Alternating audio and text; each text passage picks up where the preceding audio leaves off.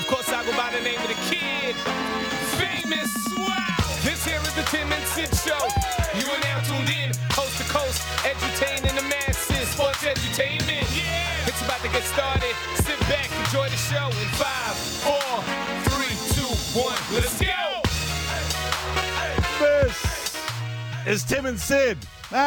It's Tim No Sid for November 5th, 2020, live from the basement and the attic, if I am correct here. That's right. Sid Xero has the day off to tend to some business, but we pull the legend out of the bullpen. Stephen Brunt joins me from a lovely mahogany-trimmed attic. Is that, Mr. Brunt? I think this is not that I did the work, certainly, because it wouldn't look like this if I did. But I believe that is pine. I think that is tongue and groove. Tongue and groove pine. Yeah, it is my attic, my office, my bedroom, and everything else. Yes, this is where I spent a lot of time here in the old pandemic, so I'm very familiar with this spot. One, thank you for going through the hassle of getting all the tech set up at the house. Like, that was easy peasy, right? Yeah, well, we got there. We got there. All right. I said one because there's a two. The two is, How the hell are you? I am okay. I'm like everybody else, right? I've been chugging along. I'm obviously not doing radio with Mr. Blair this week, so but I'm working away on a variety of other projects and obsessively watching election results and trying to stay calm and all of that stuff. So it's like spring out there, right? We're having this nice little kind of climate bubble here in southern Ontario. It feels like May instead of November. I'll take it. Right. It feels absolutely wonderful. Do we have a new president yet? I don't know if you know this, but while staying kind of in touch, I feel like I've been a conscientious objector to all the stuff that is being thrown out on Twitter and on news stations because it feels a lot of it is just bluster and hot air. However, I know we're getting pretty close. Are we there yet? Yeah. Dad, are we there yet? Dad, I need to know we're there. I wish. I was kind of hoping, that, yes, it's bluster and hot air, although, the fate of the free world and the world's greatest democracy may hang in the balance. So it's, the stakes are kind of high, right. Not to overstate it, but we might have one by tonight, although it will be disputed and there will be court cases and there will be much bloviating on Twitter, although a lot of it's getting... getting censored right now, which is interesting. Yeah, Jack's jumping in on the equation finally. Yes, Jack seems to be engaged right now. So, 3 out of every 4 are getting blasted. So, it's going to be another tense, the third tense night in a row for a lot of us. But I'm hoping for a happy outcome, and then I have no idea what happens after that. I think the next 2.5 months could be kind of interesting. My conscientious objection is not to the results or what happens here or to the hurt that people have felt along the way in all this. It's that I get irate while watching all of this stuff, and I can't do it. So I just step back, and then I ask, where are we? Okay, good, I'm out again. And by the way, I wanted to look this up because I saw that you were wearing a Yellowknife yes, sweater sir. On the air, and you talked about this wonderful weather that we're getting. It is 18 degrees in Toronto today. It is minus 11 in Yellowknife today. Well, that's when I was in Yellowknife in January, shooting for Hockey Day in Canada, going up to see the Northern Lights and stuff. It was 30, kind of 36, 37 below. When we got up to Tuktoyaktuk on the shores of the Arctic Ocean, it was 40. It was the coldest I've ever been in my life. And I had all the very borrowed Arctic gear and all of that stuff. I looked like Scott of the Antarctic, right? But it was it was a level of cold I've never experienced. But I tell you something, Yellowknife is a great town. I highly recommend Yellowknife. A very cool place, underrated. It's not on the cool scale like Dawson in the Yukon, but I think there's a lot of good things going on there. I've created one of the pandemic things that I've done here at the McAuliffe household is a new bucket list. I've created a bucket list of things that I want to do because I've had the time, frankly. And as you said, Northern Lights, if you go back on the tape, my eyes light up because that wasn't on the list, but it should be on the list. Yeah, they have. Well, I'll tell you something. They have an entire. Now I don't know what's going to happen to it this year for obvious reasons, but there is an entire industry around Yellowknife, probably other places, but definitely there. That's the place on Earth where you have the best chance of seeing the Northern Lights on like percentage wise. If you go there and for in the winter for 4 consecutive nights, I think you have a 99% chance of seeing the Northern Lights at some point during those. So they have this whole thing built. They have camps outside of, so you go outside of town to get away from the rather minimal light pollution. Yeah, there's not a lot of lights in Yellowknife, but there's some. So you go out in the middle of the woods, and the place we went, they have teepees set up, kind of teepee-like tents, and they all have little stoves in them. So you're going out at 11:30, midnight.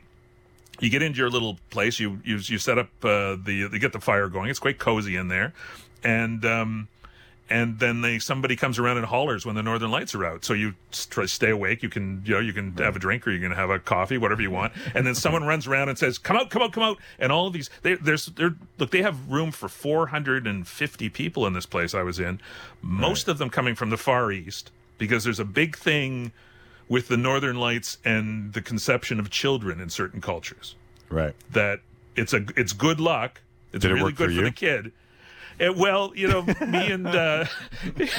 and the producer, kind of looked at each other. But it was interesting to kind of look around at all these other tents and think, there's special things happening all around us here, because the Northern Lights came out and then everybody disappeared. Disappeared. Share love, Stephen. Share love. Share love.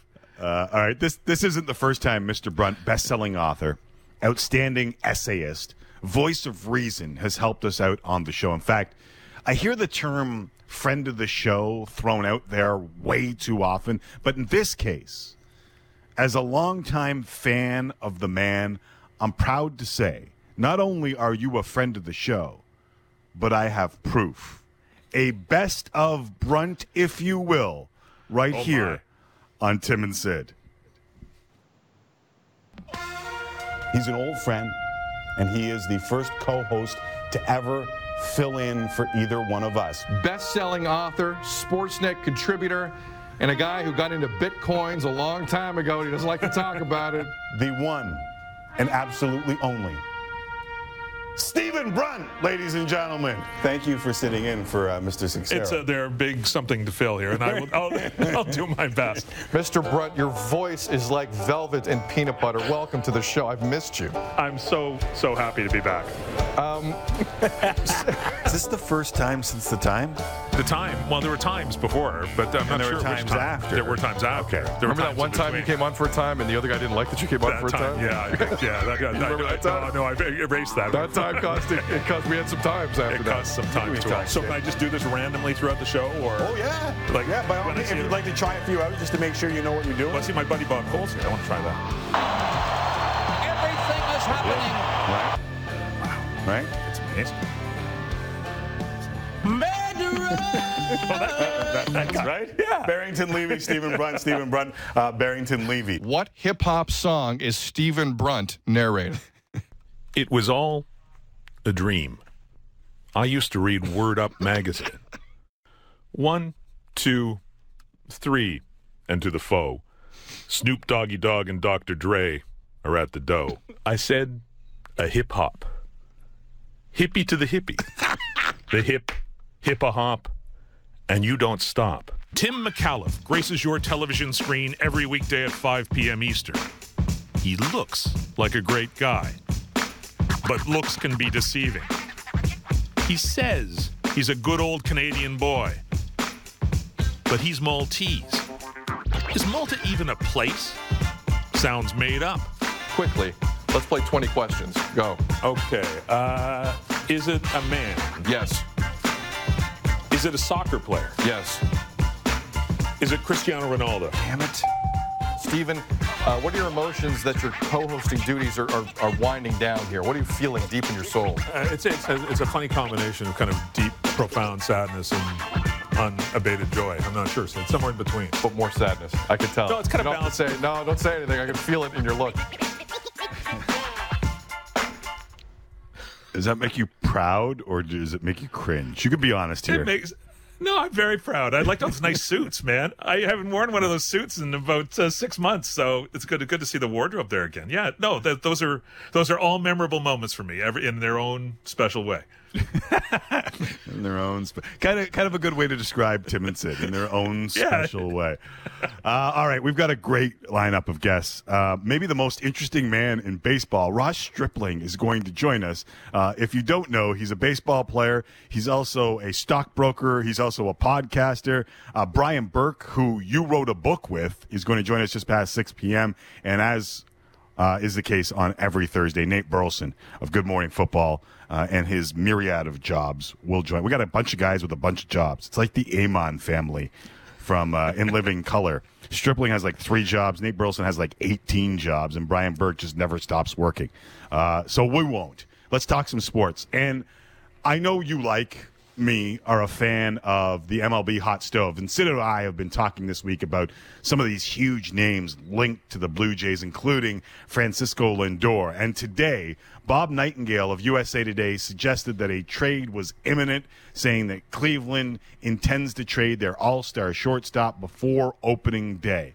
Is this the best of the Blue Jays rumors out there? Or have you been enamored with some of the ideas of other people, like, I don't know, Trevor Bauer, DJ LeMahieu, Marcelo Zuna, or? Because it seems like they're in on everybody right now. Yeah, George Springer. How about let's throw him in there too, okay? Because he'd be pretty good. He'd look pretty good in a Jays uniform. Look, this one's really appealing. Obviously, he's one of the best players in baseball. He plays a premium defense. And I know you've got a shortstop, but you could shift him over to second base. Bo Bichette play second base, Lindor playing shortstop. That's a pretty nice keystone combination in the middle of the infield there. That would look pretty good. Lindor is, young, in the absolute prime of his career. Look, there's nothing, what's not to like here. The question, what's not to like is he's got 1 year contract left, 1 year of control. And right. I don't want to go down the whole years of control stuff and get, with Ross Atkins and get him mad at me because Ross was right when he said that stuff. But that's the question, right? So what are you trading for? If you're trading for a rental, there's no point in doing that for this one season. That doesn't make any sense. So you would have to trade for a guy that you were able to extend. And, if you're Lindor and his agent, extending before going to now, the free market in the next year or two, for a whole bunch of reasons, is very uncertain. Like this winter, who knows, right? With the COVID season coming up and another COVID season coming up, who knows? After that, the collective agreement expires after 2021. Right. So, if you're Lindor, I guess there's 2 ways you could go. You could say, look, I've been waiting my whole life to get on the free market and get market value and decide where I want to go. So why would I surrender that? But the other thing is you might say, boy, Toronto's a good organization. The team's on the way up. They're willing to pay me what my agent and I agree is fair value for the next 5 years. So let's make a deal. That would be acceptable to me. But that's what's got to be built in. Now, again, we're assuming a bunch of stuff too about the Jays payroll. And I'm not sure we should necessarily assume that, but if they thought they could extend him, then it becomes the prospect price, Tim, and right. It would be people we've heard of, right? It's not going to be some guys in the back end of the minor leagues. This is where you're talking about taking that prospect capital, and or even young major leaguers like a guy like Lourdes Gurriel and throwing them in to get him. Right. For anyone who is a Jays fan and thinks that you can give some no names and get Francisco Lindor, this is not the case. This is going to be one of the bigger trades that we have seen in a long time because of what you mentioned. He's young, he's a great shortstop, and he's a middle of the order bat in the old school termination and in the new school. You can put him wherever the hell you want, right? Like this guy hits home runs and hits for average and is a great defender. He's everything. So let me ask you this. There's a pair of purse strings that need to be open here. There is the prospect capital that you speak of, and then we're talking about $21 million in arbitration, and then whatever it costs moving forward. I hear guys, as Trevor Bauer's name has been floated with the Jays, talking about $40 million a year for Bauer. Like, this is a weird time. Full disclosure, we work for Rogers. Do you think that the people upstairs are willing to walk down this road with Mark Shapiro and Ross Atkins? Because in chaos there is opportunity, but let's not forget there is chaos. Yeah, that's right. Yeah, that is a great way to put it. Well, let's look. These are. I think if you'd said to a lot of people, talked to a lot of people before last offseason, and said, by the way, the Jays are going to. They're not going to sign Garrett Cole, but they're going to talk about Garrett Cole in a serious way with his agent. But they're going to go out and sign Ryu at 4 times 20 and sign a Scott Boras client, who is essentially the next tier down in terms of the best starting pitchers on the market. Most people would have rolled their eyes and said, no way, no how. They're not in a position to do that. They're not at the right point in their kind of competitive window. And plus, the owner won't spend that money. Because they had more money on the books then than they do now. And look what happened. So, look, there's a lot of reasons to think this. I think the reason, like Bob Nightingale and a lot of the other national baseball writers are kind of throwing the Jays in there in the conversation about just about every high-end free agent, all the guys we mentioned at the top, is because the Jays have very little payroll commitment right now. It's about $50 million plus some ARB settlements and things like that. And look, that number is going to grow as their young stars come into the arbitration system. Then maybe you think about extending them. But right now, I believe going into this season, Troy Tulowitzki's buyout is the 4th highest salary on the Jays. So if you could front load a deal, then again, this is assuming that ownership's willing to go for it and say this is the moment. And again, I can assure you that Mark Shapiro has been preparing them for this conversation and this moment in terms of, how do we get back to contend? How do we win a World Series? Yeah. But it kind of is the time, because you can front load those deals this year and next year when you're not going to have a huge amount of money going out. Keep your payroll at, again, it's huge amounts of money, but in baseball, like $120 million. Like if they had $120 million to spend this year, that would give them a ton of leeway to front load deals with a couple of big time free agents. And then, on the back end of it, you pay them less because you think you're going to have to pay your other guys more. So, yeah, it is. Look, I'm not saying I think. Look, I'm not sure they're. I don't think they're a postseason team this past season in a 162 game season for a bunch of reasons. Right. I think it was great, but let's be realistic. But they're going in the right direction, Tim. Like they are moving towards something, and jumping in at the right time when you have resources and adding building blocks. I think now's the time. It's going to be really interesting to see it shake down, and it's really interesting in all of baseball to see how it shakes down. But there's one other Jays story that I want to get your opinion on before we move on. And again, Ross Stripling, Brian Burke, Nate Burleson, it is a packed show. Vladimir Guerrero does an interview in his native Dominican Republic that was as honest as I have seen from Vladimir Guerrero. You have talked to Vladimir Guerrero in the past. What did you make of what you heard and his admission that he just showed up out of shape? Yeah, I thought it was pretty astounding. Like there is a big language barrier. I've interviewed him. Other people have up here. If you don't, I wish I spoke Spanish.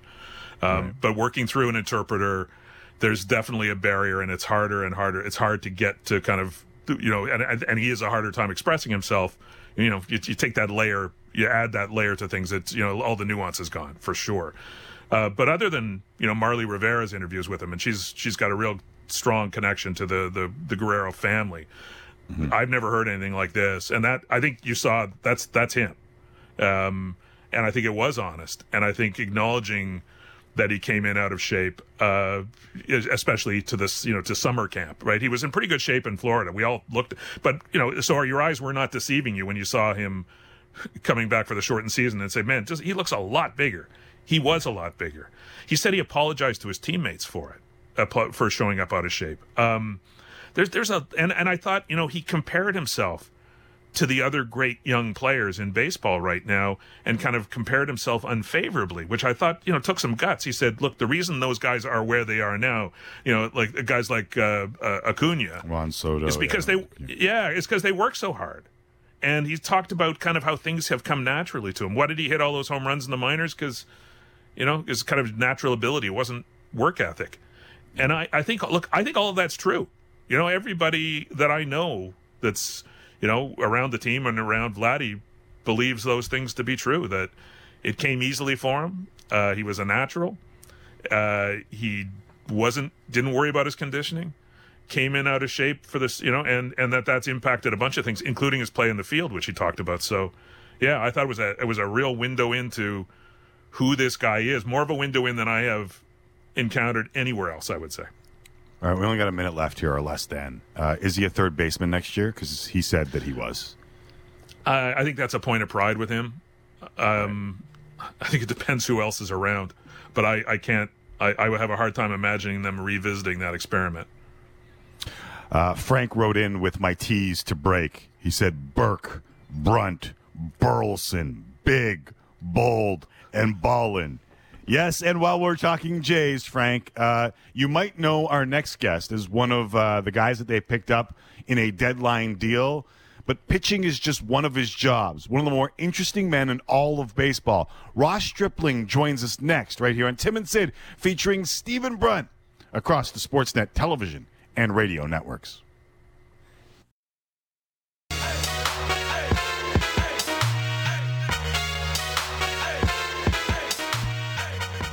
Tim knows Sid. He's off for the day, back tomorrow. Stephen Brunt sitting in for him. And couple different tweets coming in at Tim and Sid on Twitter, which I am reading despite my conscientious objection to Twitter right now. Sean says, is that Steve's sauna that we are looking at? And I believe it's just, this is the fancy person's attic / office / library / other things. Not a sauna? Mm-hmm. Not a sauna. No, we haven't. It's a thought, though. Why need a couple of rocks, and yeah, I can make that work up here. Matthew says live look at Brunt's broadcast location and proceeds to show a picture of a cabin in the wilderness, which you also do too, don't you? Yes, I would that I was at my cabin in the wilderness. I didn't get to go this year. All right. It's in Newfoundland and Labrador, for those who don't know, and I'm guessing it's not in both. It's in one of the two, but yes, it's on the island of Newfoundland in the safe in the Atlantic bubble right now. Right. Some breaking news before we get to Ross Stripling, who is going to join us in mere moments from now. But the Kansas City Chiefs have reportedly placed Pro Bowl defensive tackle Chris Jones on the COVID-19 list, bringing his status for Sunday's game against the Carolina Panthers in question. We're playing a Thursday nighter with what might be me and you at either running back for the Packers or wide receiver for the 49ers. There's a dispute over a false positive, and there are a bunch of teams that have shut down their facilities for the week. We're going to have Nate Burleson on a little later, but we're just powering through this NFL season at this point, right? Yeah, I think, look, there are 100,000 COVID cases in the United States today. So, and you know what? Nobody in the United States is talking about it today because there are other things on their mind. But that's that reality is not changing anytime soon. So, those players are living within the community, and they're going home to their families, and they're depending on what's allowed where they live. But a lot of places in the States you can do just about anything you want. So, it's COVID will be part of the NFL, and will be in dressing rooms, and there will be positives, and they have their protocols to deal with it, Timmy, but it's not, this is not just a football thing. We talked about it with baseball. They also existed outside of the bubble, but I think that the prevalent philosophy right now is to just keep your nose pointed forward, get to the finish line, and unless something really horrific happens, which would be an athlete getting sick and ending up in the hospital or ending up on a ventilator, I think everybody seems to manage to find a clear conscience here to watch the game, right? Listen, the Marlins ended up this feel-good story at the end of the baseball season, even though at the time we're thinking, dear God, the season might end right now. And at the end, they're this, hey, look who made the playoffs with a speed skater at second base. Here are your Florida Marlins, your Miami Marlins. But I wonder, and Nate will speak to this, but you and I can also speak to it. Are we now at the point where the integrity of the game is being called into question? Because this is the way I look at it. The NFL has seen what's going on They know as well as you know that there are 100,000 cases, even though there's a presidential election going on and everyone wants to focus on that, while the rest of the country has to deal with all this unemployment and COVID. But they just said, bleep it. Let us get through this season as quick as we possibly can. And if we're down to practice roster running backs, who gives a bleep? Get through it, and we'll regroup next year, and we'll be the strong, powerful NFL that we always were. Yeah, look, I think, Tim, if you take it out of kind of a moral context, right? Yeah. They're treating it like an extension of the injured list, right? Like, look, San Francisco doesn't have George Kittle and Jimmy Garoppolo, right? So that's not going to be good for them. And they don't have some other guys because of COVID. So that's kind of how it's framed right now. It's an unfortunate thing that happens to a team if it's, if you lose a key guy before a big game, but it's like somebody. Next man up. Yeah, it's like somebody hurting their knee in practice, right? You'd say, boy, the timing's awful.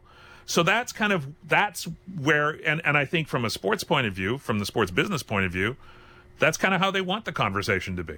That's, look, there's all the, and look, I'm not trying to stand up on a high horse here or anything, but before sports came back, we all were wringing our hands about this, right? What's it mean? How's it going to work? Is it moral? Is it right? Should they be playing? Should they be allowed to play? Should athletes have more of a choice? All of that stuff. But once it started rolling, we started talking about the games, and we really did. And when baseball didn't turn out to be a house of cards, we talked about the World Series. We're going to talk to Ross Stripling about the Dodgers. So that's kind of where the conversation went. And maybe, I look, there are reasons why you might want the conversation to go there too. I'm not going to deny that, right? There's a lot of real world out there, and a little bit of pretend is maybe help people a little bit. Again, I'm not saying this is a public service; it's the business, but you know what I'm saying. No, and I think we're all in that spot to some extent or another. Like we're all on that scale, right? Like every single one of us, and people that are on the side where it's like you can't do this, and we also know there's people on the side where you got to do this because this is life. And the NFL might be the greatest example of that right now. They're trying their best to a certain extent, right? Yeah, like that's where we're at. Yeah, that's it. But if we're going to divide the world into things you can do and things you can't do safely, and again, every jurisdiction seems to have a different view of that. Correct. So I don't look when I watch a college football game. I'm going to watch Clemson Notre Dame on Saturday night. You probably are too, right?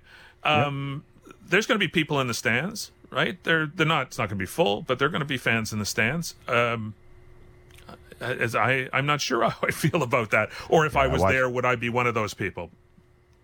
I want to go to a game, and I said this to Sid, like I do, and then I watched Clemson take on Boston College, and I looked in the stands, and I was like, dear God, and over by the stone in the back of the end zone at the top of the hill, there's like, cheerleaders and the band, and it's like it almost looked like a different world. And when you realize, okay, I'm watching KBO in the morning, they've got fans in the stands, no social distancing. I watched Australia take on New Zealand in a full stadium, no mask. Like, they have conquered it. Like, there are lessons where we got past it, but in North America, we're nowhere close to any of that. Yeah, two different sets of lessons, right? Because you're right. You watched the Australian rules football grand final. They just had packed stadium, right? Even, and again, even though they've had huge issues in Victoria, they overcame them, with the kind of a incredibly intense lockdown. But yeah, there are fans in the stands there for one reason. There's fans in the stands in South Carolina, Clemson, for another reason, which is completely different reason. A whole different set of attitudes. Yeah. And it looks like we're not going to catch up with Ross Stripling. It looks like we'll have to postpone him to another day. So we'll continue this conversation. But that's the reality that North America is facing as we move forward and all this. And it gets to be a drag. But the reason I pointed that out is that there is a possibility. And let's be fair, New Zealand, very liberal country, Australia, conservative leadership right now. And they both got by it. So this isn't a political thing there. They're both getting past it. It helps to be an island. I'll just say it right off the top. Yes. And a smaller island. Yeah, it helps a lot to be an island out in the South Pacific somewhere. That, again, my friends in Newfoundland, to be on a rock in the middle of the North Atlantic has helped them kind of manage their situation there. But yeah, it's a fundamentally different approach, Tim, and I think it's going to be interesting to see how things evolve here over the next few months and few weeks. Because look, there's going to be, we know the NBA is coming back at Christmas time now. Like that's almost dead certain now. Yeah, pretty close. There was a lot of talk about the Raptors relocating to somewhere in the States as the Jays did, but that's kind of become background now. There seems to be a growing belief that they're going to find a way to play in Toronto, and I think it's a different discussion than it was in the spring, because we were in a slightly different place, not in terms of case numbers, but in terms of kind of the attitude, how we feel about workarounds, how we feel about managing risk and assessing risk, what we're willing to tolerate, not just in the kind of grand scheme of things, but in our daily lives. What are you willing to do? And, the conversation about NBA teams crossing the border with a testing protocol and flying in private planes and staying in hotel rooms and stuff maybe doesn't seem as risky as it would have seemed. It once did, even though where there's more COVID cases right now than there were then. So, I think we're on about it. Where I guess what I'm saying is, I think we're on the verge of a pivot here in our lives, where the discussion about whether there could be fans in the Scotiabank Arena or the Rogers Centre, that's going to be an actual conversation. If you can go to a movie theater, which you can where I live, you can't in Toronto right now, but. Right.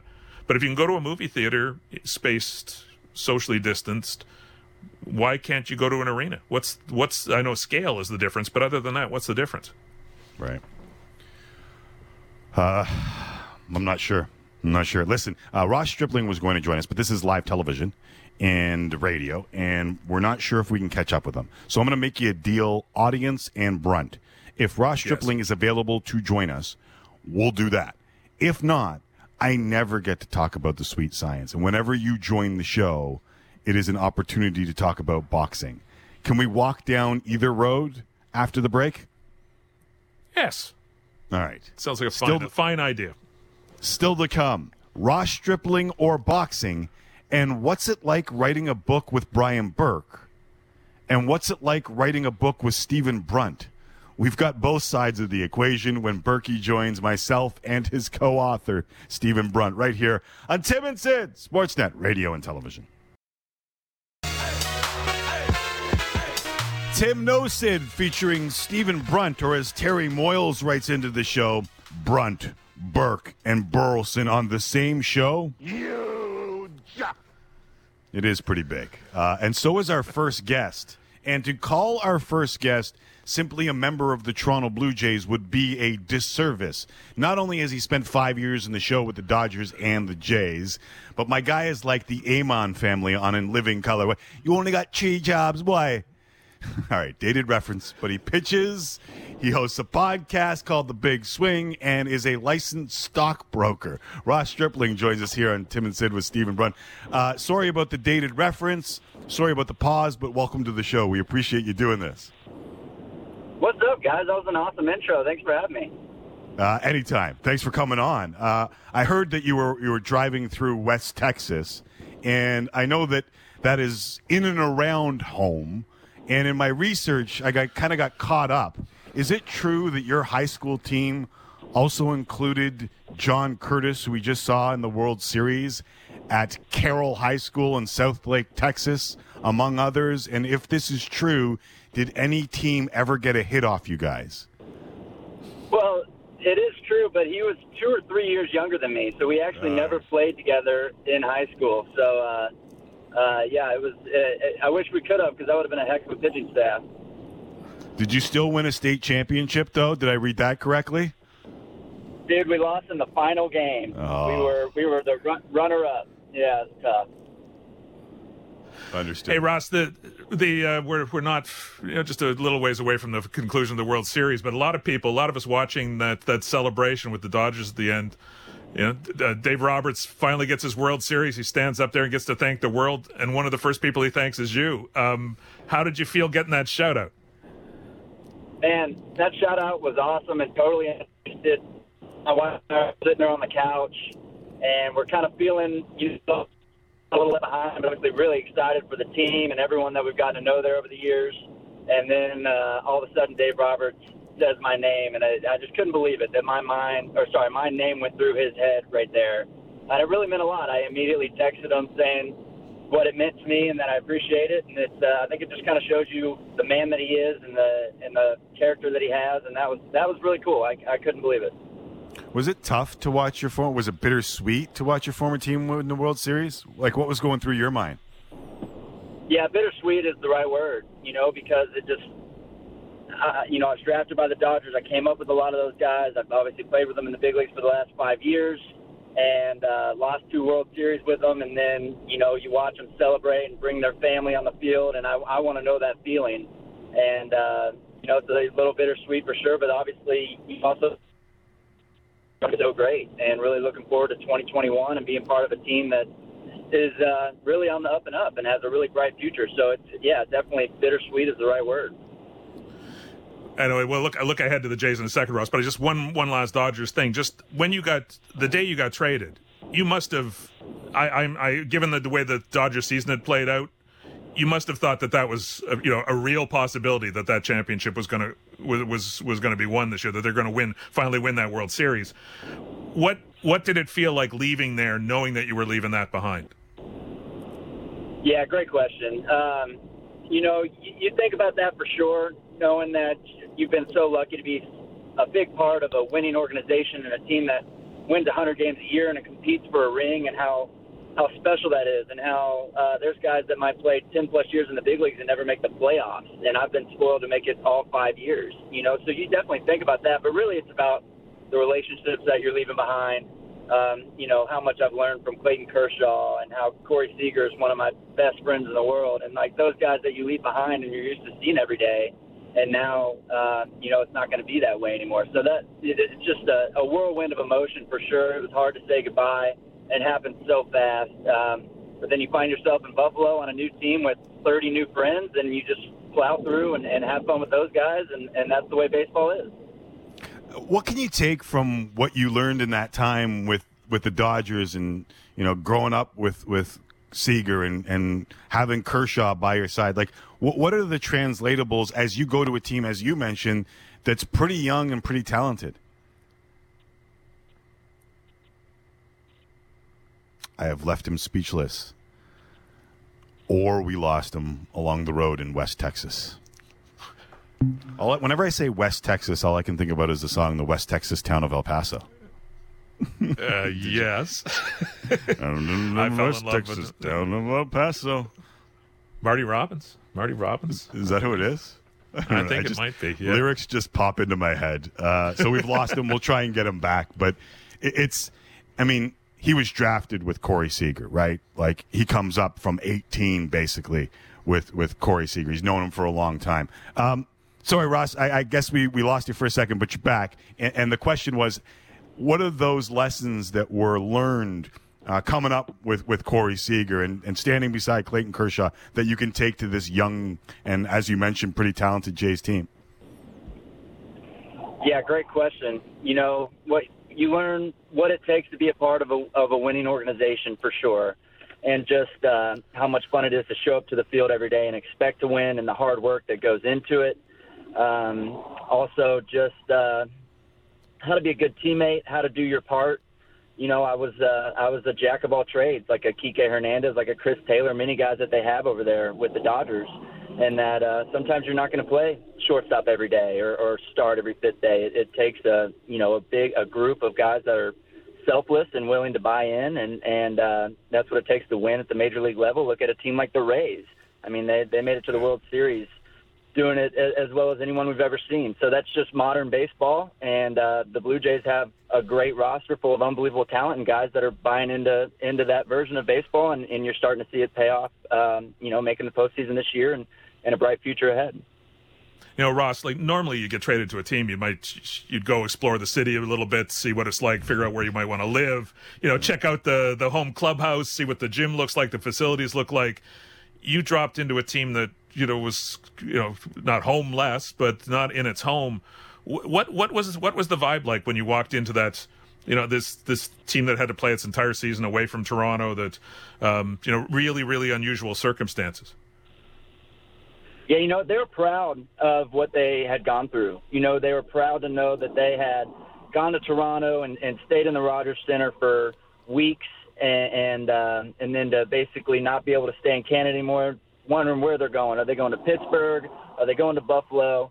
They find themselves in Buffalo and feel like they have a real advantage playing there, right? They got a lot of guys that came up through that level playing in Buffalo, and then they know how to play in that park. And you could tell teams like the Yankees and whoever didn't enjoy coming to play us in Buffalo. I bet we had maybe 10 more wins than losses in Buffalo. Don't quote me on that, but that's how it felt. We felt like we had a real advantage playing there, and you could just tell it was a team that grinded and was young and excited to be in the big leagues and ready to compete with anybody that stepped into the park with us, and it was a lot of fun.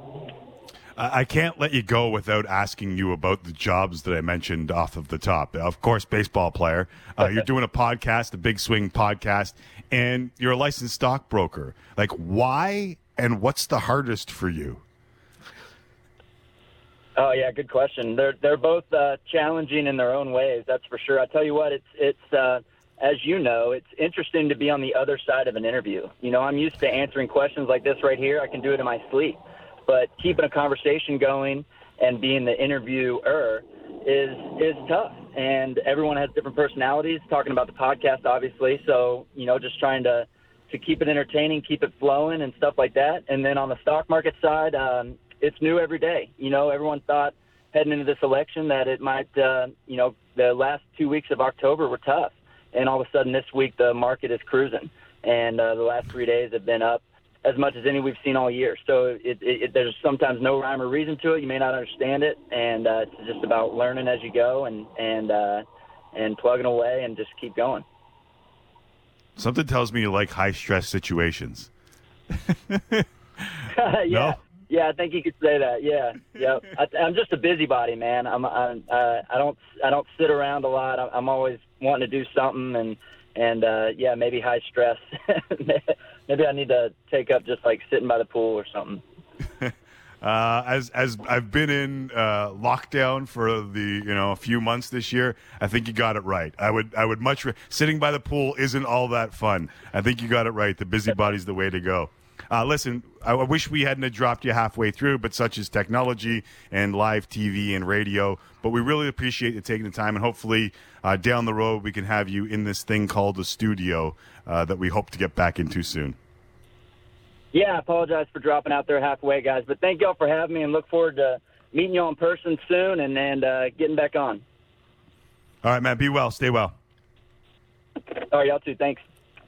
There is Ross Stripling of the Toronto Blue Jays, who wasn't far off. They were 17-9 at Salin Field this year, so they did enjoy a little bit of a home field advantage when we thought there wouldn't be one. But that's got to be weird, getting dealt to a team where from the situation that he was in to a team with no home. Yeah, it's going to be it's never happened before that I can think of in the history of baseball. Yeah, and I know I think he played with the Dodgers when they were in Toronto in one of the interleague series, so he's been to the city. But this will be, if he comes north with the team and the team comes north at the end of March, it'll be all new for him. Big Swing is the podcast. Sports, pop culture, business, and everything in between. He hosts it with a lifelong friend, and I guess stock tips included. The market has been rather volatile over the last little while, the last 2 weeks. Although I think we all could have expected that. I think that was part of the election that we went through. It's been happy for the last 3 days, Tim. Maybe the market's sane. What? No. Come on. Seriously? We'll see. We'll see over the next little while. All right. So that was Ross Stripling. We didn't get the boxing conversation in. Maybe we will after the break. Brian Burke, Nate Burleson, both lined up. Berkey wrote a book with Stephen Brunt. We'll go over what that's like and how attitudes changed along the way. Maybe they did, maybe they didn't. And Nate Burleson on what is another good week in the world of football, but one rattled by COVID. We'll discuss that with our football analyst, Nate Burleson. Sixero's off for the day. Stephen Brunt is in, but it is still Tim and Sid, coast to coast and live on Sportsnet, radio, and TV. Tim and Sid. Time for Tim and Sid. Time for Tim and Sid. Time for Tim and Sid. Oh, yeah. It's time for real sports talk with Tim McCallum and Sid Seixeiro. Tim and Sid featuring Stephen Brunt for this November 5th, 2020. Sid Seixeiro has the day off, but he will be back tomorrow for the final Best Buy match game, Stephen, which is trended in Canada each and every time we have done it on the show. And tomorrow we will award a grand prize, a 75-inch 8K UHD QLED TV worth $6,000. Can I ask you, are you watching your TV as we speak? Is it behind the camera? And can you answer my question, does the United States have a new president yet? My TV is not. It is over here, and I can't see it, and it's not on because this show requires my full concentration, as you well know. Right. But I have checked my device several times here, so I don't believe we have anything declared as of yet, but it can't happen too soon. Looks like we might have to book you for the boxing conversation, or maybe save it for the last segment of the show. Brian Burke coming up. Nate Burleson also going to join us in this edition of Tim No Sid. But the consolation was your friends, the Sheepdogs, which played us back from break.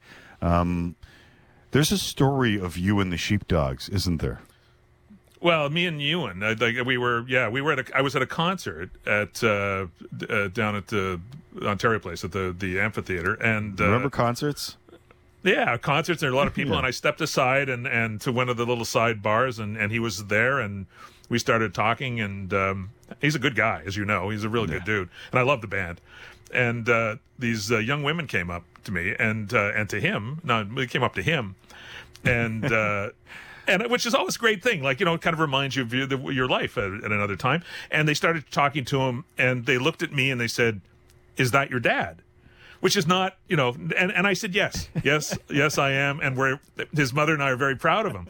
So it went on like that for quite some time. But yeah, so whenever I see him, the rare time when I run into you, and I do always address him as son. So the son, my other kid, the very talented kid, love Bros. I love their other band too. Their side project. They're kind of R&B side project. So yeah, good. I'm all in on the Sheepdogs. Yeah, and you and Curry, salt of the earth. Speaking of, we mentioned a couple big guests on the show. Our next guest, I have the pleasure of chatting with the two men involved with the writing of Burke's Law, A Life in Hockey, as Brian Burke joins us now. Berkey, how the hell are you? I'm good. Sid have another day off? He is tending to business. That's I don't know if it's good news or bad news, but there also is good news that Stephen Brunt is now in for Sid's day off. Stephen Brunt did a marvelous job turning my story into something that people would enjoy. So, hey Berkey, how you doing? A small task. Do Sid's days off somewhat line up with your appearances? There's no pattern here, is there? Like this is not a thing. I just think he takes. I don't think it's targeted to my days off. Or my appearances. I think he takes a lot of time off. No. I've been told he's tending to business today. I got to ask you, and I just want to chat. I don't want to. It's not an like. What's it like writing a book with Stephen Brunt? And before you answer, remember, I could just ask Stephen the same question. Well, we've known each other for a long time, and we first talked. Stephen asked me to do a book after we won the Cup in 2007, and I said, there's not enough hockey. I got too much hockey left in front of me, and I was right about that. But even though I said at the time, I didn't think I would let Stephen write the book because I didn't know him. I loved his books. I thought he was the best guy out there as a writer, but I didn't know him, and it's a kind of a personal thing doing a book. You got to tell a lot of the stories in the book, and you got to trust the guy to decide what should go in and what should go out. Like I thought there were some really good stories that didn't make the cut. But when I read the book, the finished product, I realized it was done by a professional, not by me. So I had done an outline of about 100 pages, and I gave it to Stephen, and he said, "This is garbage. You write like a lawyer." which I am. And so I really like the way the book turned out. I like the way he put some cliffhangers at the end of paragraphs and foreshadowing, and it was just well done. But it is hard work and a lot of sessions, and it makes you reflect on your past, makes you reflect on the mistakes you've made as well as the triumphs you've had. And the sad parts are hard, but it was good. Yeah. Steve, well, look, Brian. I can jump in there, Tim. It's okay. Yeah. Because I think you described the process pretty well. And again, I dispute the fact I ever said your version was garbage. By the way, I don't remember saying that. I do remember saying you wrote like a lawyer, because you do, and because you are.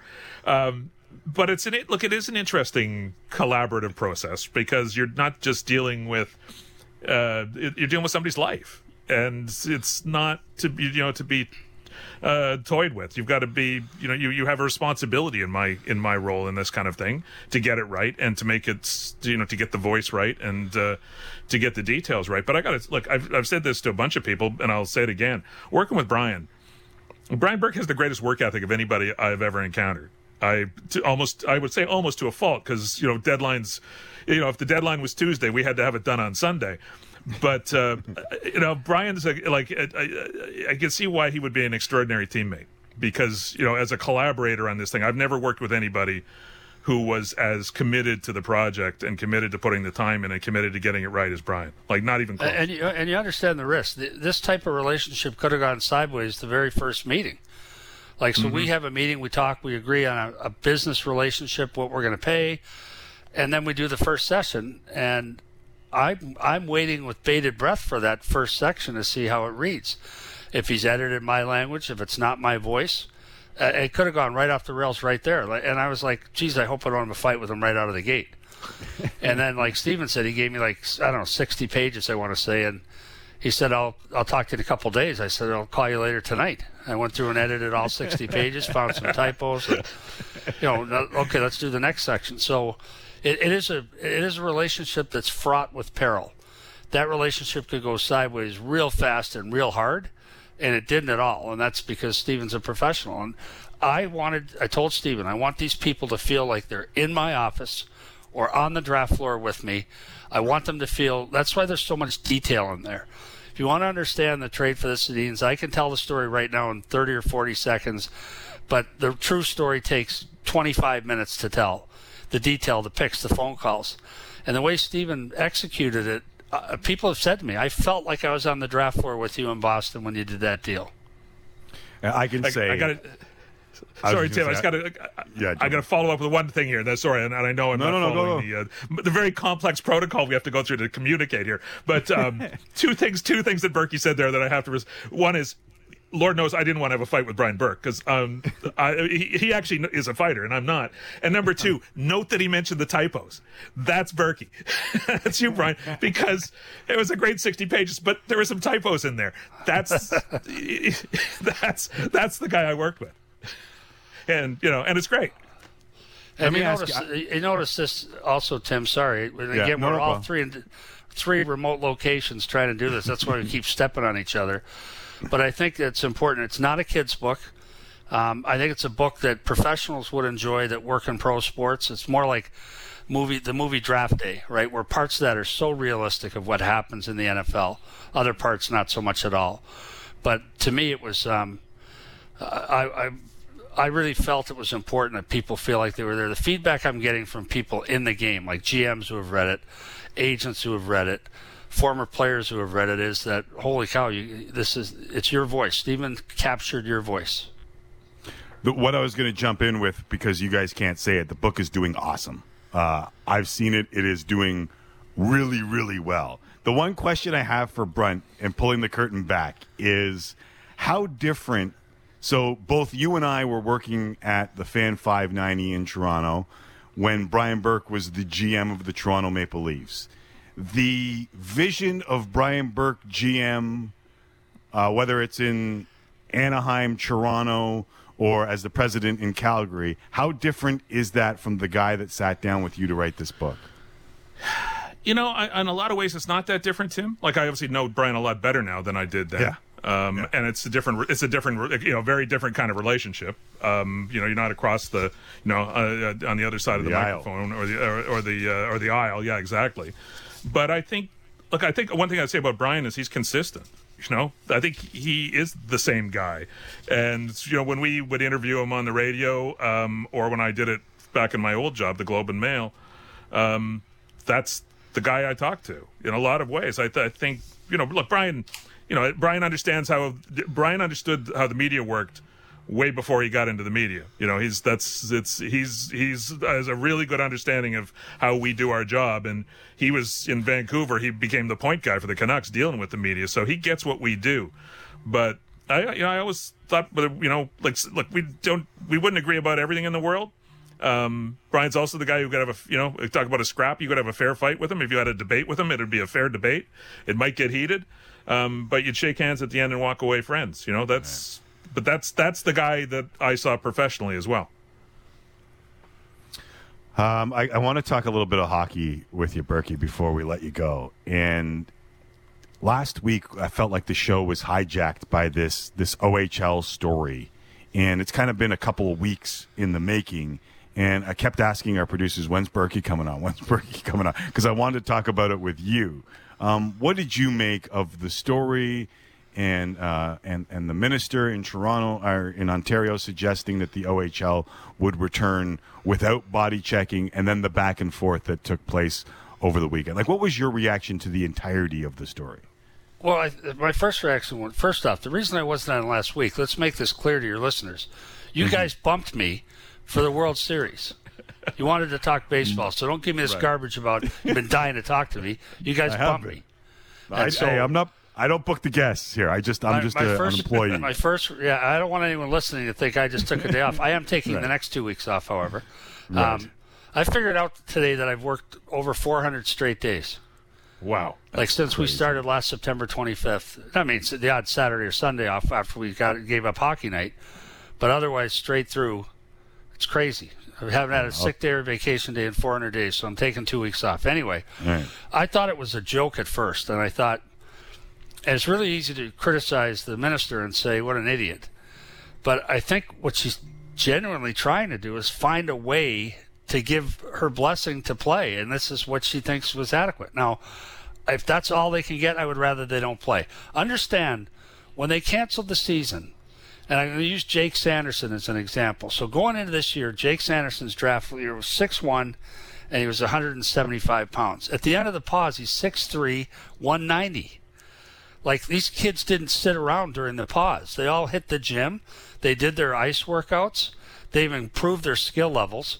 So if we have to wait another month till COVID rates drop and then they put in body checking, but, I mean, isn't a face-off almost the same? You're going to butt heads. Is that what's so different from that from body checking? Well, you're sitting next to teammates on the bench. Like, it just seems absurd to me. And if that's true, if that's how they have to play, I would rather they not play.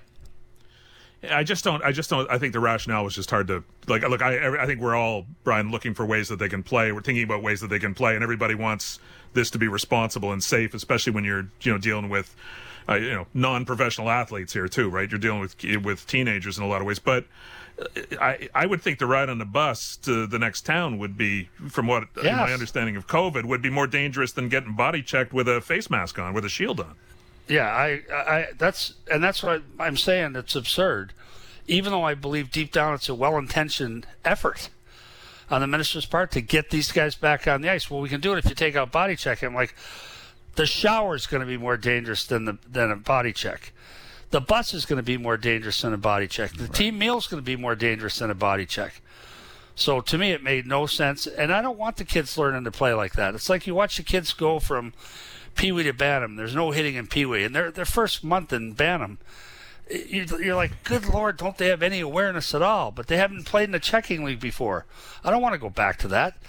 When it's safe to play, when testing is at the right level, when we have the right responses, let them come back and play regular. If they do change certain things about fans being socially distanced, testing more, fine. But if they can't play hockey, don't play hockey. Just keep doing the skill stuff.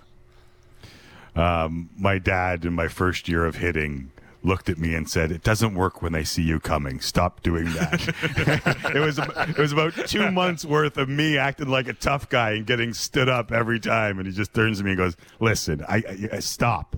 If they see you coming, it doesn't work." But do you remember that transition? Yeah. When you see those kids get into hitting for the first time, and you can sort them out right away. There's half the group doesn't mind it one bit, and they initiate it and they look for it, and half of them say, "Whoa, when did this start?" Right. And I'll say this too. I'm not even against taking hitting out of minor hockey, and then when you make the jump to junior B or junior A, you can introduce it there. Like, I'm not even against that. Like, I'm not the hardcore, but I believe at that level you have to play with it. Otherwise, you're just going to get more and more pushing, shoving, and body contact in that level of hockey, and then it's harder to make the jump to the NHL, and we'll have more guys at a 220 pounds doing real damage. Yeah, but then why would I have played hockey as a bantam if they didn't allow hitting? Part of the allure for it was that it was a contact sport. That's why I played football. That's why I played rugby. I would never have played in a flag rugby league. Like, the part of the allure was I got to hit people. Like, some people enjoy that. The best thing about high school football was I played guard and linebacker. I got to make contact with another human being on every play, virtually. Right. So I wouldn't have gone into hockey if they didn't have hitting. And that's the reason a lot of us crave that. It's a lot of us measure themselves. I am not disagreeing with you, and I think if you watched me play, or if any of my friends are out there listening, they know I played that way. However, I'm just saying, if someone wants to make the argument that they should take hitting out of minor hockey, I'm not against it. I'm not against it. But I am. I think it's ridiculous. I know you are. I think it's ridiculous to suggest that the OHL do this and then not take other measures. And I think it's hypocritical and not take other measures that they could take to do what they're trying to do. Yeah, I think well-intentioned but absurd. Right. In the 2 weeks that you take off, Berkey, do you think we'll get any movement in this free agent market? And do you think guys like in the RFA, like Matthew Barzal, will be signed by the time you come back? Yes, but I do believe that. I think I anticipated 2 offer sheets this off season, and a lot of a couple teams that I thought would do it, were tempted to do it, have used up their cap space where they can't meaningfully do it. There's still a possible. Tampa Bay is very vulnerable right now to an offer sheet, as are the Islanders. Very vulnerable. I think they have $3.6 million in cap space on the island. Barzal's going to be a $8+, $9+ million a year player, but they can go 10% over the cap during the off season. So they can go to $88 million, and they'd certainly do that. And they're going to keep that 3.6 to make sure. And then I think Lou will get it done. Lou gets things done. That's been a remarkable thing about him, is he gets things done. So I think he'll get it done, and I think Barzal probably likes to play there. They have a chance to be a really special team, I think, down the road. So we'll see.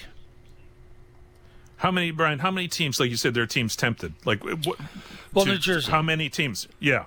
New Jersey's got cap room. It would be a coup to steal them away from their crosstown rivals. It'd be a big splash for a young GM. They've had to have had this discussion a dozen times. Montreal had lots of draft cap space. They made an offer sheet last summer on Sebastian Aho. They would have thought about this earlier, but they've spent all their money now, and wisely, by the way. I think they've really improved their team. So you got to have your own draft picks to meet the compensation scheme, and a lot of teams don't have their own draft picks. You've got to have the cap space, and then you got to make the offer one where the player is tempted to leave, tempted enough to sign the offer sheet, and big enough that the team won't match. And I guarantee you, with a player like Matthew Barzal, they will match. They will go over the cap. They will solve this problem somewhere else. The cap casualty for the New York Islanders is not going to be Matthew Barzal. It's going to be some other poor slob. Right. D writes in the middle of all this and says, Berkey hasn't had a day off in 40 days. Sid watching the show, and then he puts a GIF on there of Homer Simpson disappearing into a hedge. 40. I said 400. 400. Did I say yes. 40? 400. Last September 25th. And I honest mean to God, this. I didn't realize it till someone said it to me. Said, "You haven't taken any time off," and I'm like, it was actually one of my bosses, Rob Corte, was saying, if you need some time off, just ask for it. And I'm like, yeah, I'm gonna soon. But I said I have my schedule with my daughters and so on. And then someone said, I think it was Rob, someone else called me and said, you started last September 25th. We're now at November 5th. That's 400 days. And I'm like, time for a holiday. I mean this, and Stephen and I both had we had the conversation with each other before you came on off the air. Like, there are some real hard shows during this pandemic and what followed it, and you never shied away. You never asked for the day off coming on and joining us. We may have bumped you for the World Series a couple of weeks ago, but you never asked for the day off. And you were still going to the studio till they told you not to. And I'm not the one on the show prone to hyperbole. You've been a great teammate, and I know I am not alone when I say thank you for being that great teammate. And it's something that is way too underrated these days. So enjoy the 2 weeks off. Here. Coming from you, both of you, that means a lot. I appreciate that. You just made my day. Honest to God, Tim.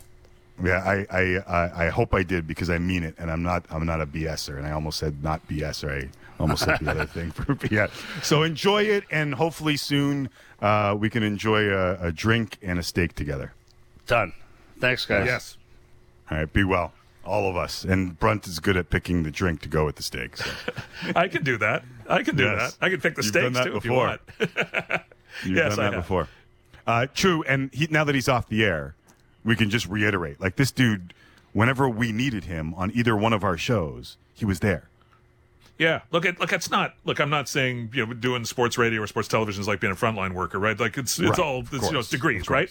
But it was, especially in the spring, it was a tougher gig, and there's a lot of uncertainty, and there was questions about whether you wanted to be in a studio or be in a building, and everybody was kind of figuring it out for themselves. But the one guy who was absolutely 100% consistent, saying, "I'll be there tomorrow.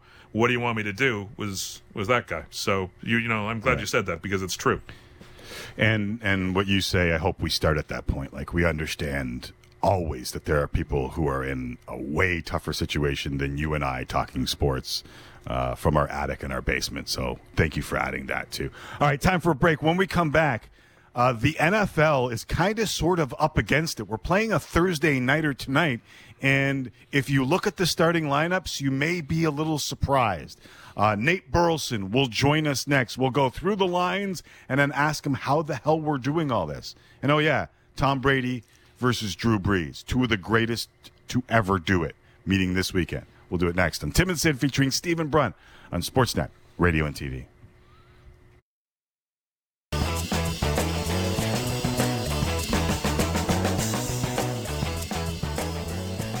Tim and Sid, Stephen Brunt in for Sid Sixero, who will be back tomorrow.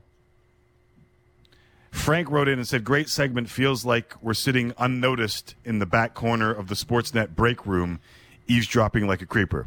It's kind of what we wanted there, wasn't it? Yeah, that's if that's how it came across, that's great. That's a lot of fun. Nice. So Burke's got some time off. Brunt filling in for Sixero, as mentioned, but that doesn't mean that we don't have time for the lines. And it is time for the lines, brought to you by Sports Interaction, Canada's odds maker. 19 plus, please play responsibly. Week 9 in the National Football League, a couple of big early games. 5-2 Ravens, 5-2 Colts. Ravens a slight favorite on the road, although that doesn't mean as much as it used to. In Buffalo, 6-2 Bills are 3-point underdogs at home to the 6-1 Seahawks. Tua and the Dolphins, 4.5-point dogs against the Cardinals in Arizona. Nice quarterback matchup of two young kids, Tua and Kyler. Steelers, 2-touchdown favorites against the struggling Dallas Cowboys. Sunday Nighter features Breeze and Brady. Saints beat the Bucks at home week 1 this week. Bucks 4-point favorites at their home, and Monday Nighter 2-5 Patriots 7.5-point favorites against the winless Jets. We caught up with our NFL analyst Nate Burleson a short time ago to discuss the upcoming weekend. Nate Sixero has the day off, so allow me to introduce you to the legend that is Stephen Brunt. Stephen Brunt, Nathaniel E. Burleson. I don't know what the E stands for. However, let me do the introductions here. Steve, what's up, man? How you doing, brother? And good to talk to you, man. It's good to see you. Of course. I've been trying to stay off Twitter of late for obvious reasons, save for the show, Nate Dogg. But I did go out there, and something came across my timeline yesterday, to be exact, November 4th, and it was called Sports Clips, This Day in Sports Clips. And November 4th, 2007, happened to come across my timeline. And I don't know if you remember this or you saw this, but a young, fresh Nate Burleson, 2007, fielding a punt way too deep in his own zone. Yes. However, a little running man inside the 10, maybe a little Cabbage Patch, some Barry Sanders mixed in there, and 95 yards later, love, peace, and hair grease. Did you see this? And the LeBron celebration at the end in Cleveland, particularly nice. Did you see this? Do you remember this? What's your recollection? I do remember it. I remember it vividly. It's one of my favorite touchdowns of my career.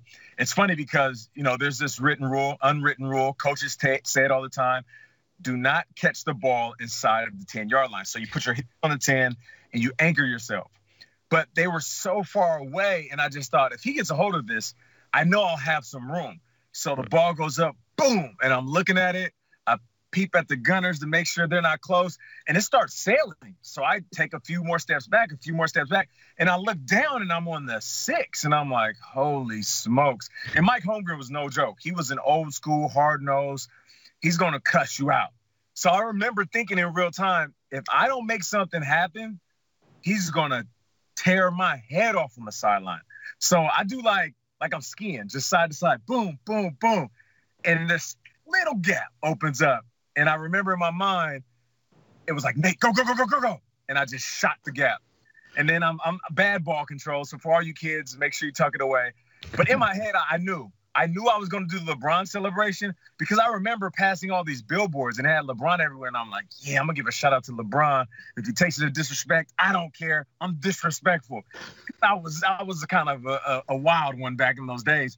And I remember getting to the sideline because I had a big catch in the first quarter. Then I had that. We were winning most of the game. And I'm feeling myself. I'm doing the whole, hey, what's up, Mom? Looking at the camera. What's up, telling my homeboys back. What up, Nate? Right? And Holmgren comes over, and Holmgren walks over. It's kind of like the teacher walking back in the room. So I kind of tighten up, and I'm on the bench, and everybody's like, shh. And he leans in real close, and he's like, I effing hate it when you catch the ball inside the 10. Takes his head, and he goes, but good job. And he walks away, and I was like, what kind of compliment is that? It's like a backhand compliment. But I took it, though. That was his way of saying, like, don't do that again, but you're lucky you scored. And I made sure that I scored every time I took a risk like that. Man, I love the end of that, Nate. I was watching because when the last guy is the kicker, and it's the kicker between, and that's not one of the greatest tackling attempts I've ever seen. He kind of faints. But it's got to be a great feeling when you know that that's the only guy between you and the goal line. For sure. You do. You automatically think, okay, I'm the better athlete. I should win this. But then there's this fear. Like, if this kicker gets me, I'm never going to down. Like, a kicker tackling you is kind of like Daniel Jones falling in an open field. Like, it's like getting hit by a sniper while you're wide open. So I just knew I couldn't let him get me. And luckily, as soon as I put the ball over his hand, like Ray Froston in the N1 mixtape video, down, I was like, oh, crap. And then I started thinking about my celebration. I'm like, oh, we gonna party. The sad part is we lost the game. So it was all for naught. Skip to my Lou. Oh, my grandson. The professor. Nate Burleson joining us here. Could you tell we showed the N1 mixtape tour on the Score Television Network back in the day?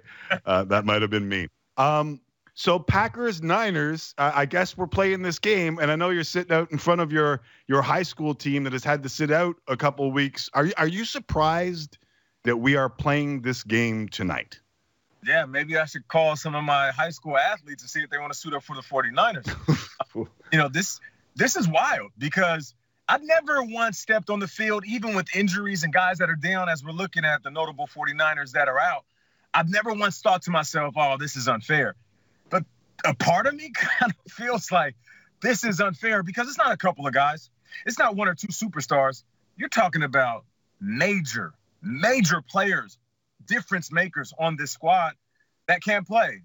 Injuries to COVID, to season-ending injuries, it's tough. Yet and still, Peter Schrager and Kyle Brandt said that they're picking the 49ers to win this game, which in real time, as I'm on the show, I'm like, okay, maybe I am giving the Packers too much credit and not giving the professional athletes on the 49ers enough credit. And forget about the players for a second. Maybe I'm not giving Kyle Shanahan enough credit. I actually played for him in my Cleveland days, and the head coach for the Cleveland Browns when Kyle Shanahan was offensive coordinator was Mike Pettin, who is the defensive coordinator for the Green Bay Packers, who, if you look at last year, Kyle Shanahan got the best of. Not only his former head coach boss, Mike Pettin, also Matt LaFleur, who's the head coach for the Packers. So I do feel like as much as we may feel bad that all these guys are down for the 49ers, I guarantee you this, the 49ers are coming in to win this game. You know, Nate, I guess, you know, look, we saw baseball let the Marlins go on playing with a bunch of guys off the street. So, we have seen these kind of scenarios already during the pandemic in sport, like we're going to play no matter what. But in terms of the NFL and the schedule at this point, I get the feeling that unless a player gets sick, and we haven't really had to deal with that yet, which is different than testing positive. But unless a player is actually sick, seriously sick, it feels like they're just going to steamroll right to the end here. That there's almost nothing that is going to disrupt this schedule from this point on. Does that for sure sound fair? That's pretty fair. And, you know, it's almost like, you know, the old saying, the train has already left the station. The hay is out the barn. I don't know if it's in the barn. I don't live in a barn. What I do know is the chicken has left the coop, guys. So we're going to have this season. And I'm going to speak on it personally for my Sunday job, which is on CBS. We have the Super Bowl this year. So I obviously don't want guys to come down with COVID, and I don't want there to be any casualties. I don't want anybody to be sick and put anybody in danger. But damn it, I want to call another Super Bowl. And I feel like with the season that we have, the superstars that are still playing, aside from the injuries, aside from guys popping on and off the COVID list, we still have some major players. And by major players, I mean superstars across the league that are playing. So we're going to have this season, and we're going to finish it just like the NBA did in the bubble. All right, let's talk about some of those superstars. Nate Burleson joining us here on Tim and Sid with Stephen Brunt in for Sixero. When I say Tom Brady versus Drew Brees, what goes through that cranium? Tom Brady is fighting off Father Time just a little bit better than Drew Brees. And I'm not saying that Tom Brady is necessarily the better quarterback. It's really a question of preference. I'm just saying that Tom Brady is willing to take shots downfield. That could also be the technology that he's playing with. By technology, I mean the players. He has Mike Evans, Chris Godwin when healthy, Scotty Miller, Gronk, you know, a host of tight ends, and now he's getting AB. Tom Brady knows that even in his mid-40s, he got to let that thing go. It seems like Drew Brees is still comfortable with nickel and diming the ball down the field, which is fine. You can still win games like that. I just feel like this game will come down to who wants to take the most shots. And what I've seen so far this season, Tom Brady and the Buccaneers offense are more willing to. Does the thinking change if Michael Thomas is back? Looks like he's going to play. Like a lot of the dinking and dunking for Drew Brees is like, I know you got to make do with what you've got, but he hasn't had a lot in terms of downfield threats, has he? For sure. He hasn't had much. They've been trying to make do with who they have on the roster. But I also feel like Mike Thomas is comfortable with the nickel and diamond. He likes the intermediate routes. Like Michael Thomas isn't a blazer.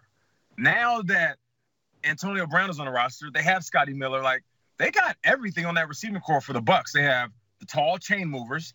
They have the guy that can go across the field and be physical, and Chris Godwin. Scotty Miller is like your Wes Welker, Amendola, Julian Edelman, not have anything to do with skin colors, more size. Yeah, all the white guys. And then they have Antonio Brown, which he's a game breaker. If he can buy into what they're selling and stay as focused on the field as he needs to off the field, Antonio Brown is going to make an immediate impact. Like, let's not forget, this dude was on his way to a Hall of Fame career before things started to crumble because of his own doing. But by the way he's talking, I think he has his mind right, but everything's good right now. What happens when he's not getting the ball? What happens when the team is losing? What happens when they start criticizing? What happens on the flip side when he starts to ball out and he's the man again? Because there's nothing like the power a player feels when he's filled with all of this praise he gets. Right. It's literally like a rock star complex. So I feel like Antonio Brown, he's dealt with some of those issues. I'm excited to see him on the field. But more than that, I just hope he got his life right. You know what I mean? He got his mind right. He got his spirit right, and he's happy.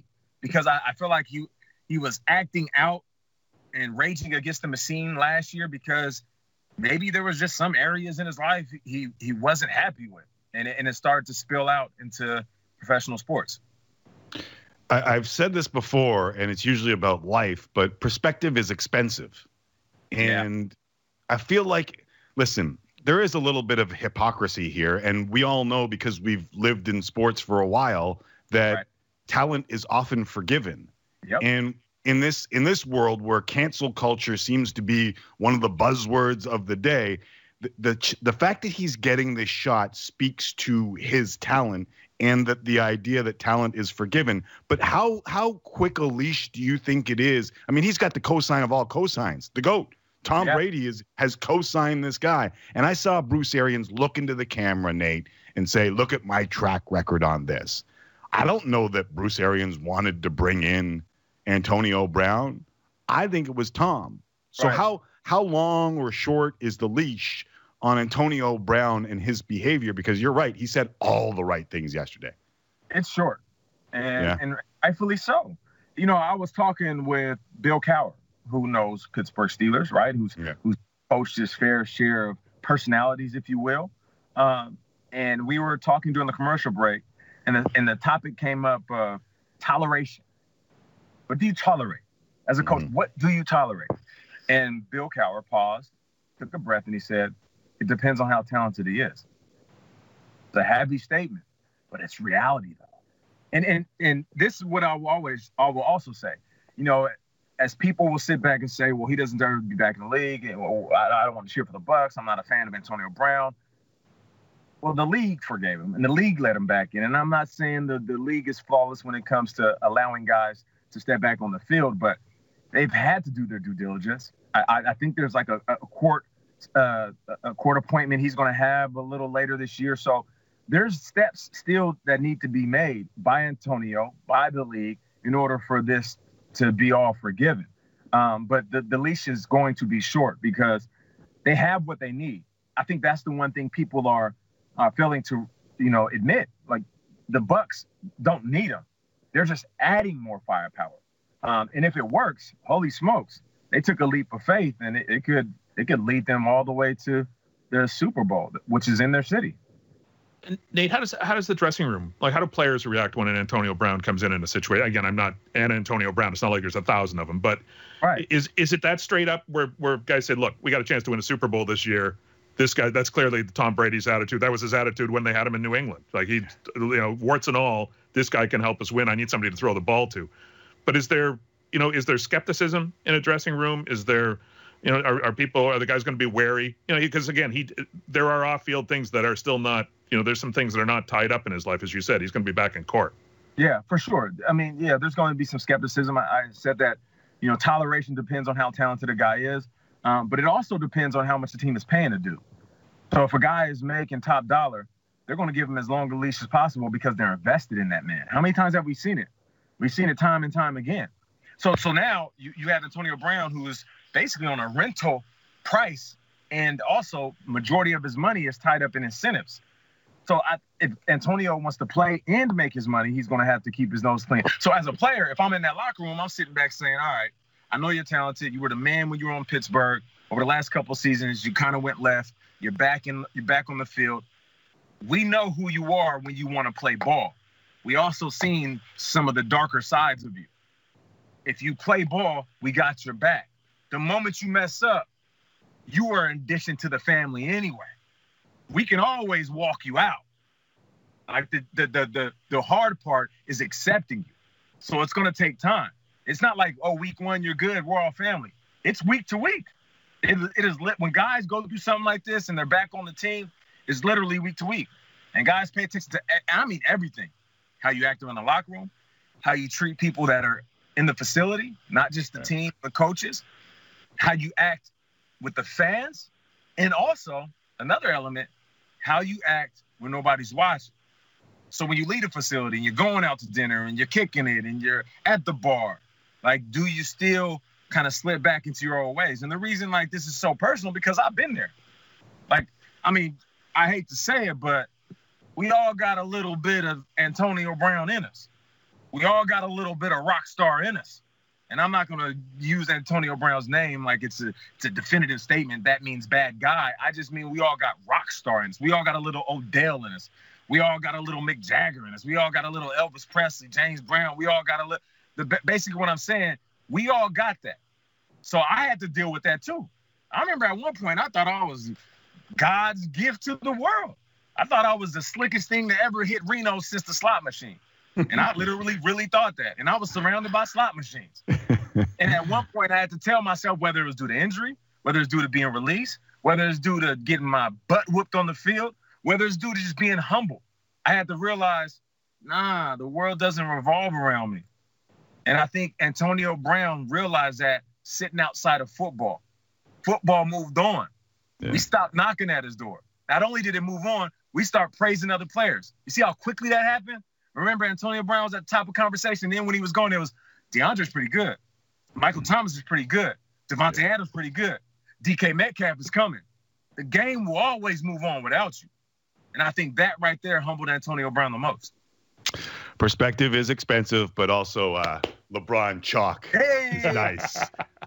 LeBron chalk is nice. Nate, always appreciate the perspective you bring to the show. Thanks for doing this. Appreciate you guys, man. Have a good one, all right?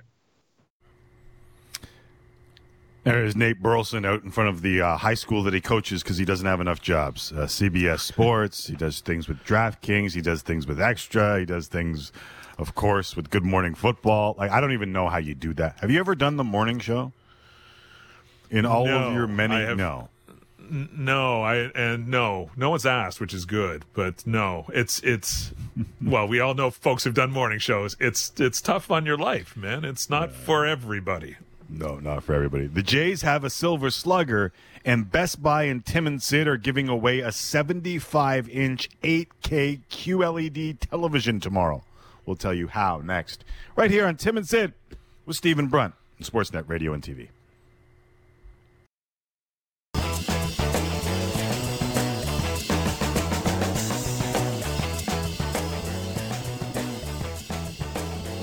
This is Tim and Sid with Stephen Brunt. We're almost done, Brunt. Wow. Did it fly by? Or am I just hoping it flew by. Or am I just hoping it did fly by. That's they're good. Talk to Berkey, you talk to Nate Burleson, talk to Ross Stripling. That's a pretty good group. I wish we had a little bit more time with Ross Stripling because he seems like a really interesting dude. Yeah. Yeah, that's his rap, like coming over here, among other things, was that he is a really interesting, really smart guy and a really, kind of, again, however much you want to value these things, but a really solid guy in the clubhouse. Again, I think the Dave Roberts shout out at the World Series might indicate that as well, right? And it'll be interesting to see him for a full season. I don't think he ever really found his legs pitching for the Blue Jays, but we'll see what he can do next year. Speaking of the Jays, they have a Silver Slugger in right field. Teoscar Hernandez wins the Silver Slugger Award for right fielders in the American League. Where are you on Silver Slugger Awards? I think they're pretty darn meaningful. And I think if you look, at Teoscar's numbers and, in the shortened season, he's an MVP candidate. And if you want to, it depends, you can, arbitrary sample size, like where do you want to pick your Teoscar sample size? But you can take kind of the last half of last year and the shortened season this year and say, that's him, he is the real deal. Like, they got him for Francisco Liriano. That's looking like a pretty good trade right now. That Francisco Liriano, that looks like a pretty good deal, and I think a lot of us have kind of wondered what Teoscar really is, but if this is what he really is, he's a corner outfielder and a guy who's going to challenge for a batting title. I will wait on my Teoscar this is him conversation, but you're right. If you add up the end of last year and whatever this year is, it's pretty damn close to a full season of that. Now, we've seen guys have seasons before, but to become just the 19th J to win the award is pretty damn impressive. So if we go back in history with the Jays, and we obviously know Jose Bautista won a Silver Slugger award, and Josh Donaldson winning the MVP would win a Silver Slugger award. I ask you, Stephen, as my dog comes running onto set because we are in 2020. Hey, Snoop, what's going on? Who was the last guy or guys, because it was the same year, to win a Silver Slugger outside of Josh Donaldson and Jose Bautista? And I'll let the Timmins citizens play along. This isn't to try and hook you. This isn't easy, okay? This isn't. Okay. I'm not trying to trap you. It's not easy. So it's the last Blue Jay to win a Silver Slugger before Josh Donaldson. That's the question? Right, and Jose Bautista, because I think Bautista may have won same year. Right. Okay. I would say off the top of my head Carlos Delgado, but I'm guessing I'm wrong. You would be indeed incorrect. In 2009, and maybe this is why I'm iffy on the Silver Slugger, both Aaron Hill and Adam Lind won Silver Sluggers, and Lind's was at DH. There's only 19 Jays to have ever done it, and the rest of the guys are the who's who. It's Dave Winfield, Paul Molitor, Jose Canseco, Fred McGriff, Carlos Delgado did it 3 times. Damaso Garcia, Roberto Alomar, Kelly Gruber, Lloyd Bosby, George Bell, Jesse Barfield, Joe Carter, Sean Green, and Vernon Wells. It's the who's who of Jays, except for those 2 guys that I purposely set you up for, knowing that not many people would remember that. Yeah, well, I didn't. Yes, look, Aaron Hill was really good then, though. Aaron Hill looked like he was going to be a fixture and going to be a plus offensive player in the infield. So, yes, baseball can fool you. And that's why I think I'm on the side of I'll wait on Teoscar Hernandez. Fair enough. All right.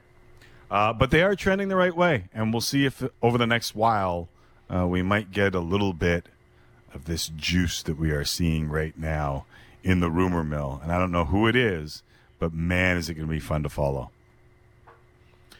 Yeah, I think this is going to be – I didn't think last offseason was going to be very eventful. Turned out to be. But this one, yeah, I think it's going to be – they will do something dramatic, whether it's by trade or by – there's my prediction. I'm being Sid here. They will do something dramatic, either by trade or through free agency. Right, understood. Speaking of yelling and screaming, I just looked on my TV and it says, without evidence, Trump says he's being cheated. And Donald Trump is speaking for the first time since 2:30 in the morning on election night. All right. Better news. Fittingly, we lose my camera on TV. Let that be a tin hat thing for everybody. My camera lost after I mentioned Donald Trump on national airwaves. I should know better. Since Xero has a day off, he'll be back tomorrow. And it is our final day of the Best Buy match game. It is trended here in Canada each and every time we have done it.